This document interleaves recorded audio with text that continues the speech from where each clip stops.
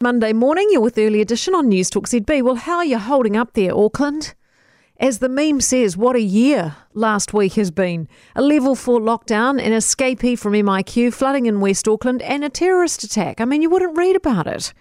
Except that we have. How's everyone's nerves?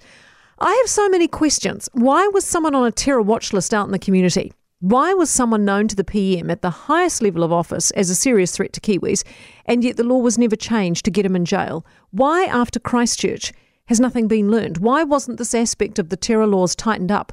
Why did they not act faster to fix the legal loopholes? Why did police wait for him to not just grab a knife, but then go on and stab 6 people before shooting him? Can we believe in a socially distanced supermarket that he was able to stab one person every 10 seconds? 6 people in 60 seconds, really?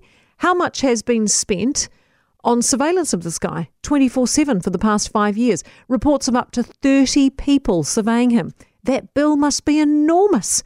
How do you justify that amount of money and manpower when you could have just changed the law?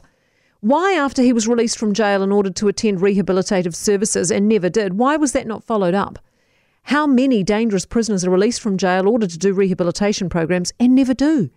Why did he never undertake the psychological assessment he was ordered to by the courts? How many people get ordered to do these and never do? Whose job is it to follow up on this stuff?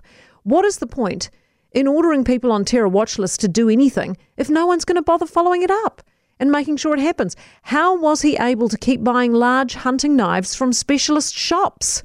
Why is someone who commits violent offences allowed to keep their New Zealand citizenship? Why wasn't he stripped of that sooner? How did Immigration New Zealand not have a system in place to vet his fraudulent refugee application at the time? How many fraudulent refugee applications are there? Why did the government spend so many years waiting for advice? How much did those housing him in the mosque know about his motives and intentions? How does the police commissioner justify his confidence the police did everything they could to prevent what happened? Why did he say there was nothing to prevent him from being in the community when the guy was on a terror watch list and a known violent offender and ISIS sympathiser? Is that not enough justification to keep someone out of the community?